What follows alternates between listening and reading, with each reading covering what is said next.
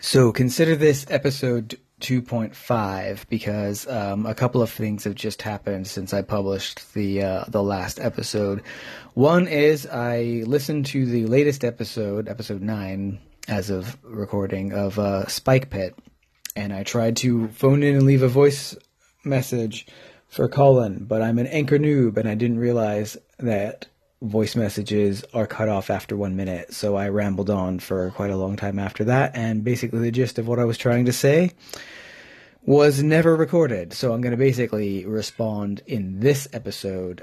Colin was talking about dark vision and infravision, and basically how it's a bit game-breaking. I advise you to subscribe to his podcast and listen to the episode in question so you can get his actual thoughts, because he can explain it better than I can. But he did mention that he was thinking about banning dark vision and infravision from his game, and he wanted to know what people's thoughts are on that. And, you know, I'm a big fan of what you call the 3 little brown booklets, or the 3 LBBs, the first 3 booklets, the absolute original version of D&D. Before the Greyhawk supplement, before Blackmoor, before Eldritch Wizardry and deities and demigods. And in the 3 LBBs, it does not say anything about characters being able to see in the dark. So obviously humans can't. I'm looking at the description of dwarves. Dwarves may opt only for the fighting class, and they may never progress beyond 6th level Myrmidon, because they had named levels back then. Their advantages are: 1. They have a high level of magic resistance, and thus add 4 levels when rolling saving throws. A 6th level dwarf equals a 10th level human. That doesn't always indicate the same bonus, because your 4 levels higher may not actually give you a bonus, depending on when you level up in your saves. 2. They are the only characters able to fully employ the +3 magic Warhammer explained in Volume 2. Well, it's good to know that, isn't it? And 3, they note slanting passages, traps, shifting walls, and new construction in underground settings. Now, the slanting passages thing, that is something Gary Gygax invented to screw players, basically. Nobody in their right mind would ever build a dungeon with a slanting passage that was so shallow, or such a shallow slope, that anybody but a dwarf would not realize they were going underground. There's no way that any person would build a usable occupation that needed to have such a gradual slope. He did that to trap you into going to a dungeon which was too low for too deep for your level, because the implication was always that the deeper you went underground, the more dangerous it went. So that is pure Gygax. But it's a very good idea. 4, they are able to speak the languages of gnomes, kobolds, and goblins, in addition to the usual tongue, see languages in this volume. That is it.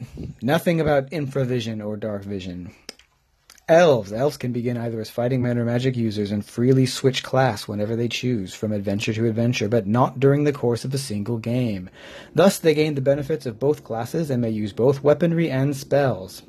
They may use magic armor and still act as magic users. Note, it does not say that they can use armor and act as magic users, so put your chainmail back if you're going to go down into the dungeon as a magic user, unless it's Elven Chain.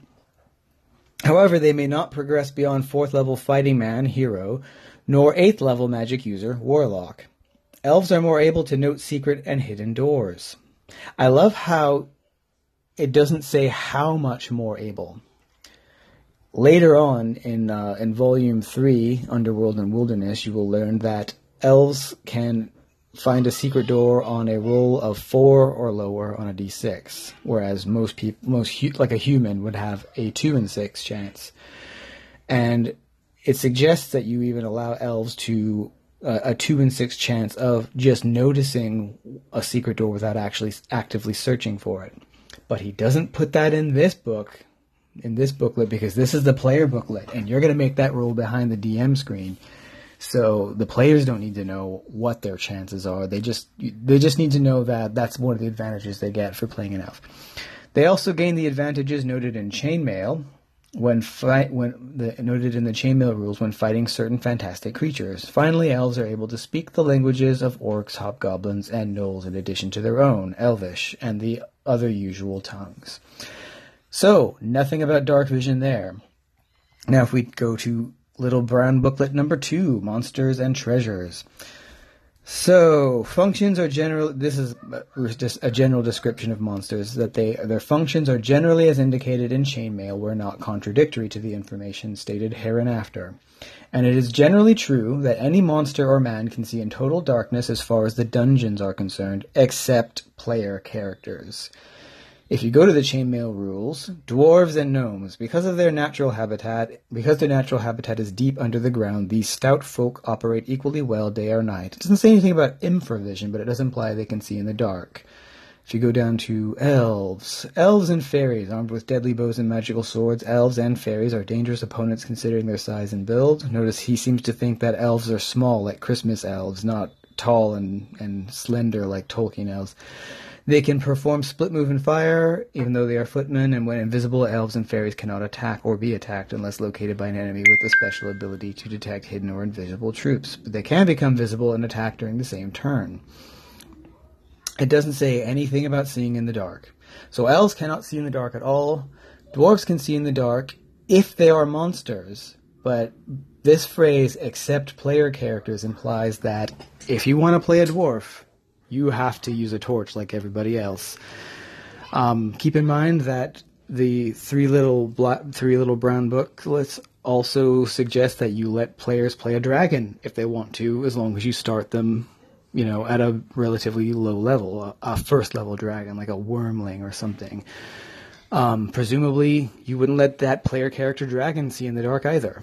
So, I would say that there is a perfectly good foundation for removing dark vision and infravision from the game entirely.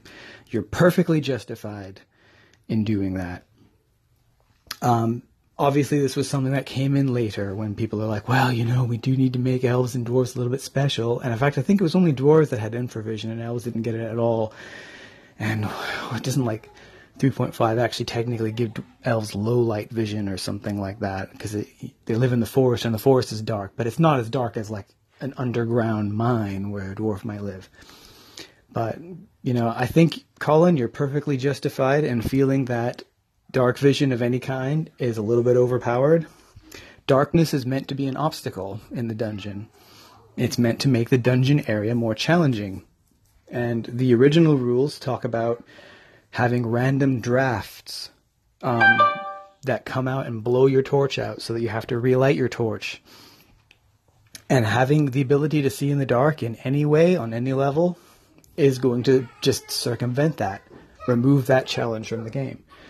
So, yeah, it probably is overpowered, and if you want to run your game saying, no, you can't see in the dark, nobody can see in the dark, you have to use a light source, I'd say you are well within your rights. I can't promise the players won't have a shit fit, but, I'm sure they'll get over it. So that's the first thing that happened. I hope that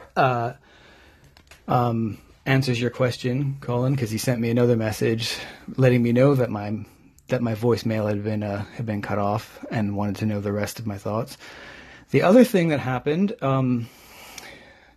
I hope this isn't tooting my own horn. I don't want to be that guy who's always bragging about stuff. But if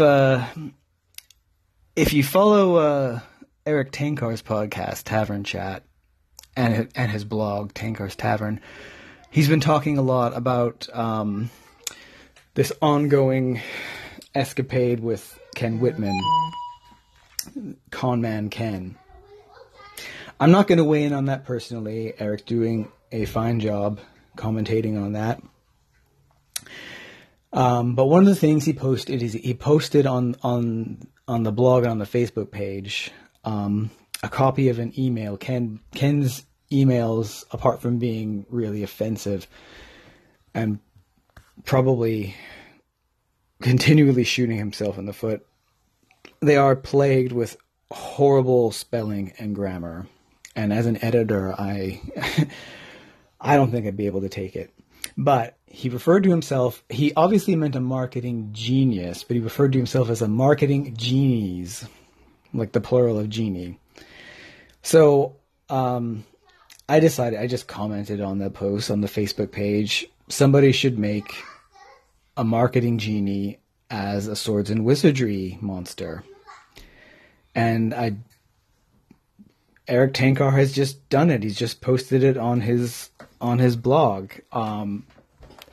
So the fact that I've had this indirect response, or this indirect influence on this community is just amazing. It's just a little thing. I'm not saying I'm the greatest guy in the world or something, but I am surprised and honored that, my little throwaway joke has actually amounted to this thing. So, the marketing, the mystical, magical backwater marketing genie. If one didn't know better, they might suspect that they had come in contact with some backwoodsman that had avoided contact with sentient creatures for the last dozen odd years, but they would be sorely mistaken. This is Eric Tankar's description of the monster. No, despite their disheveled appearance and natural odor, there is much more here than is seen by the naked eye, or smelled even by the most sensitive noses. The threat of a marketing genie is that one underestimates what one sees. In truth, although quick to engage in conversation, they only make nonsensical statements in an effort to confuse their opponents. When engaging a marketing genie in any kind of discourse, save or suffer -4 to all actions for 1d6 rounds. Successful save causes rage in the opponent, +2 to all attacks against the marketing genie for 1d6 rounds. The main attack of a marketing genie is his breath weapon. It can emit a foul odor, causing all within a 15-foot radius to save or be unable to take any actions for 1d6 rounds, followed by 1d6 rounds of all actions at -2.